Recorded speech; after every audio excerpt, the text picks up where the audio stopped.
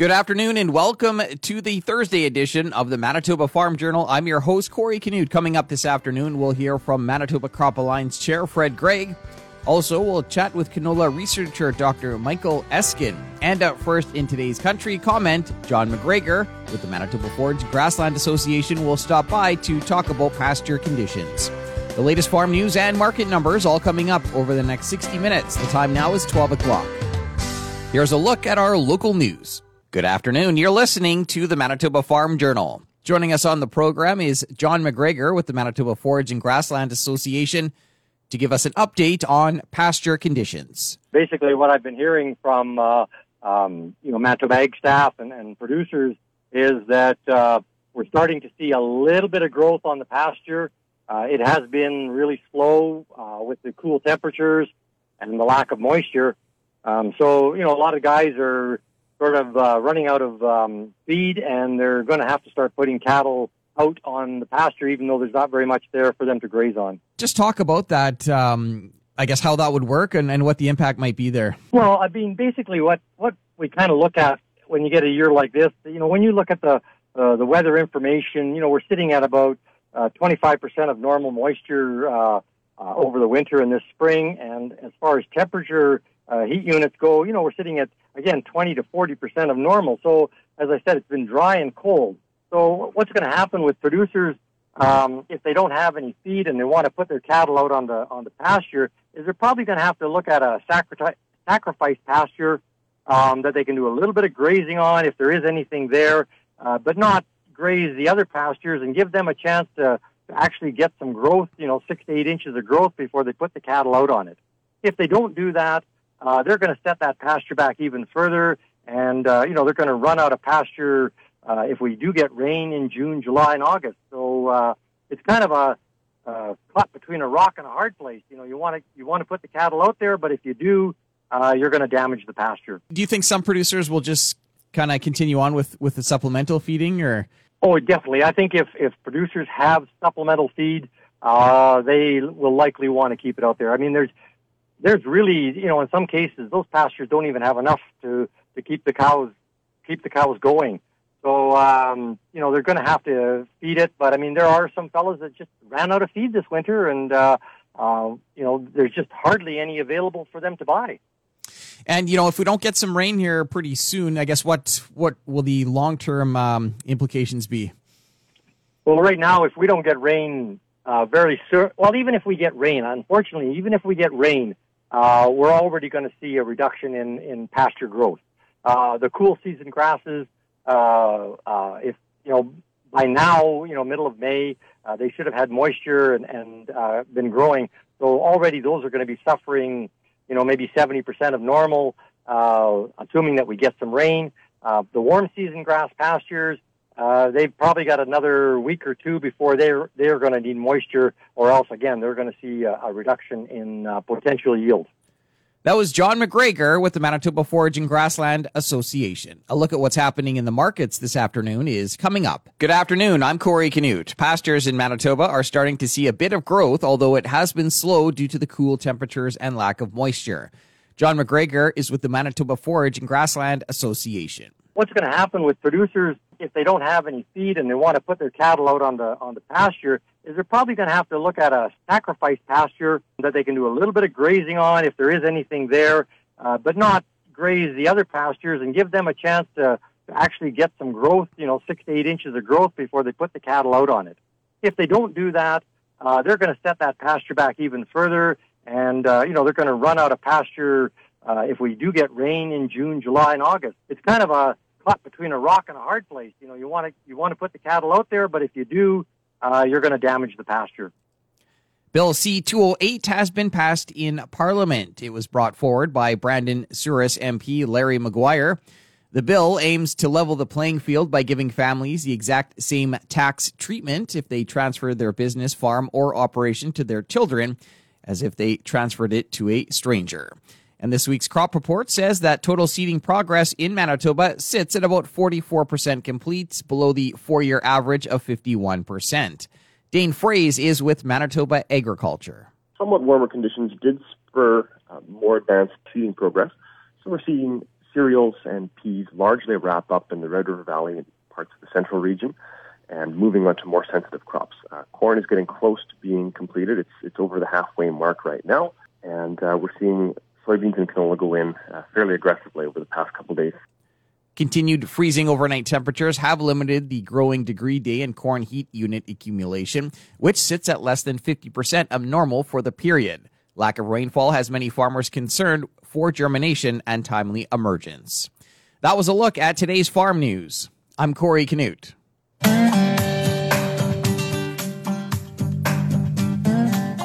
Good afternoon and welcome to the Prairie Ag Wire for Thursday, May 13th. I'm Corey Canute. Coming up today, we'll chat with canola researcher Dr. Michael Eskin.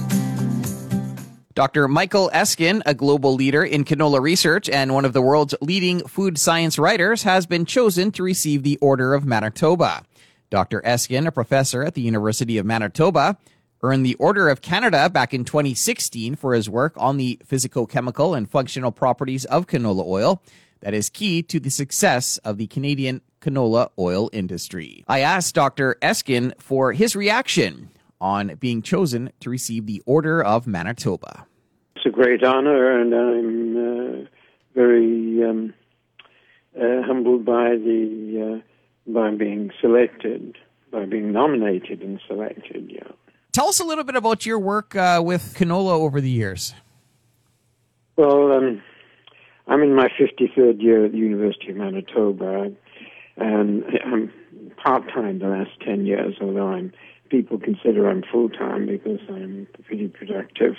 When I first came here, of course, Stephenson was working on the canola with Downey from Saskatchewan, and so I came into the department of then Foods and Nutrition, which was part of the Faculty of Home Economics, and there were two groups. I worked with a wonderful woman, Professor Marion Vasey-Genzer, just an incredibly talented woman who her expertise was in sensory and statistics, and I worked with my chemical and biochemical background. I worked on the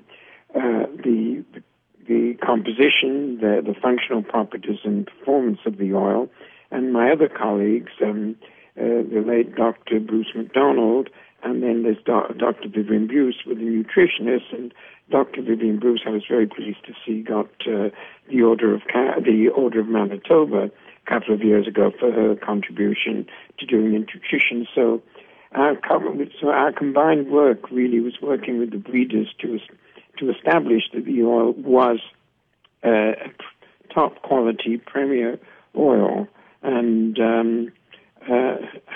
sort of created the University of Manitoba. It's a fairly important center for canola oil research, and that was really how it started. And then I've been working on canola as well as other crops as well, but I'm still working on canola, looking at the moment at phenolics and their potential application for functional antioxidants and even as health applications. So that's a very brief précis of work. There's a lot of work that has been done on it in my department, and there are a lot of people that I had the unique opportunity to work with. And just talk a little bit more about the expansion of canola over the years, to where it is now. Well, I mean, essentially, the original rapeseed, which was not an indigenous crop, from the historical point of view, there was a Polish family that immigrated in the 20s to in Saskatchewan, and I think a friend of his sent him some rapeseed to grow, and it grew very well. And this was in the 30s, and what happened was with the Second World War broke out, there was because of the U-boats and the problems with the transportation, that rapeseed oil was found to be a wonderful lubricant oil, just fantastic. And so at that time, Canada grew thousands of rapeseed for the oil, and also imported from Argentina, and there were just remarkable oil. But thankfully the World War II ended, and with the introduction of diesel engines, there was no need for rapeseed anymore. And so the question was, does the rapeseed have any potential value? And it took, should we say, 30 years of a lot of people working along the way, but eventually the two breeders, Stephenson at the University of Manitoba and Dr. Downey, who was in the NRC lab in research in Saskatoon, and they were old-fashioned breeders. And of course, with the introduction of the gas chromatography, they were able to analyze. And Stephenson had a wonderful colleague who was Fritz Haugen, who really did the analysis. And sometimes he doesn't get the recognition for the work that he did, but he was able to analyze. And the problem was erucic acid was very high, and it was about 50+% more.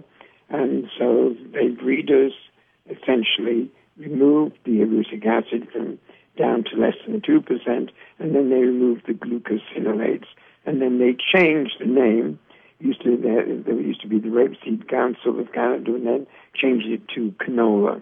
And so that was really there for the genesis of a new oil, which was really, we had no idea of the extent of the implication of the work. Both my colleagues, we just were certainly excited by the work, but we had no idea that it would be such a success. We knew it was a wonderful oil, and Marion Brazy-Genzer and I were commissioned by the Canola Council to write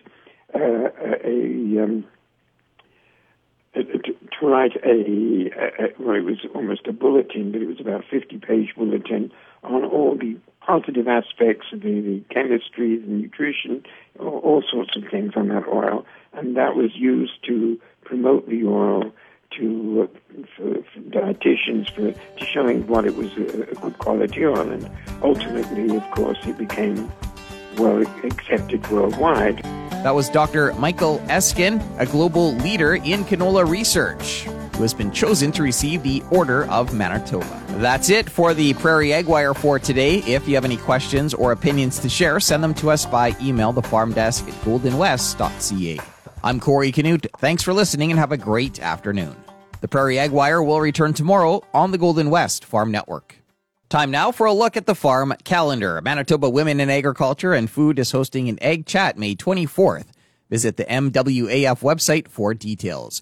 Manitoba Pork is offering an online workshop titled What Can Biosecurity Software Offer My Farm? That'll take place May 25th at 1:30 p.m.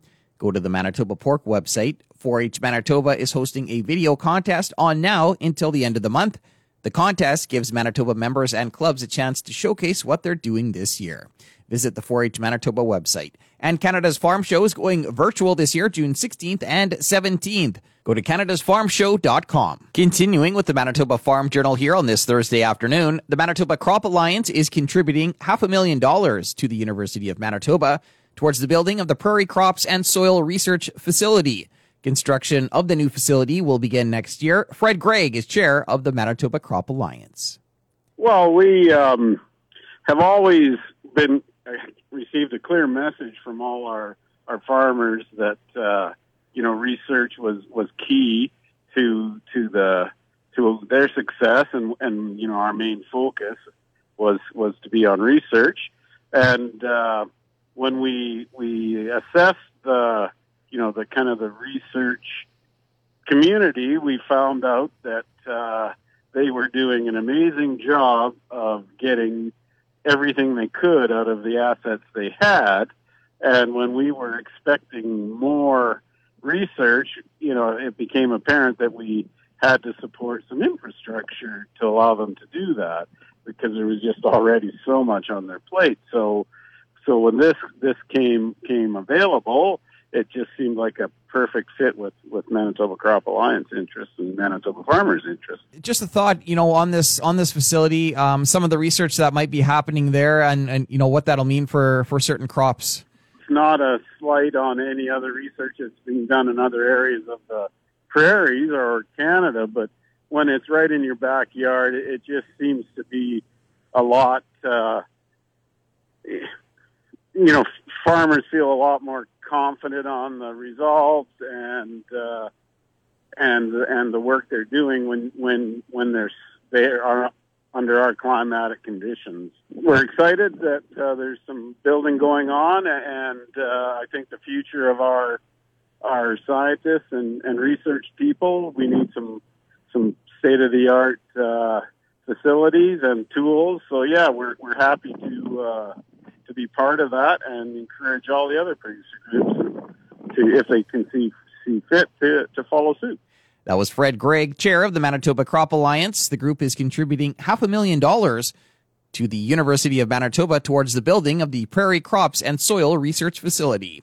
Construction of the new facility will begin next year. Another look at what's happening in the markets heading into the close is coming up in just a moment. Time now for another look at today's farm news. It may be too late for pastures to recover from the cool, dry spring. John McGregor is with the Manitoba Forage and Grassland Association. Unfortunately, even if we get rain, we're already going to see a reduction in pasture growth. Cool season grasses, by now, middle of May, they should have had moisture and been growing. So already those are going to be suffering, maybe 70% of normal, assuming that we get some rain.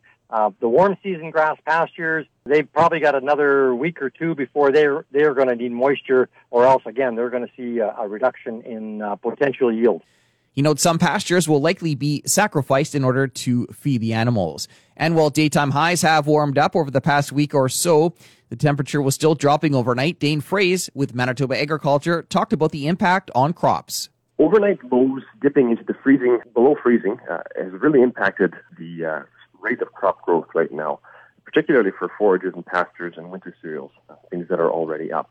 Every time it freezes, it delays and it slows down crop emergence and crop growth. And having those freezing temperatures occur when we have sensitive crops that are above ground, like soybeans or canola, can really damage yield prospects for those crops.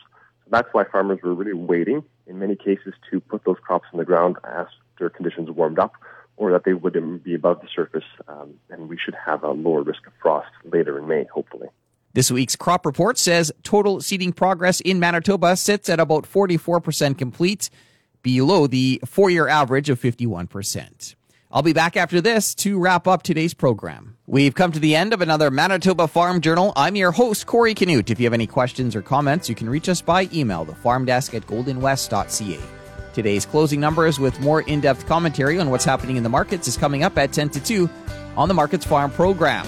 Coming up on tomorrow's show, we'll have an update on one of the local Canadian Food Grains Bank Grow projects. Thanks for listening and have a great afternoon. Hope you can join us back here tomorrow starting at 12 noon.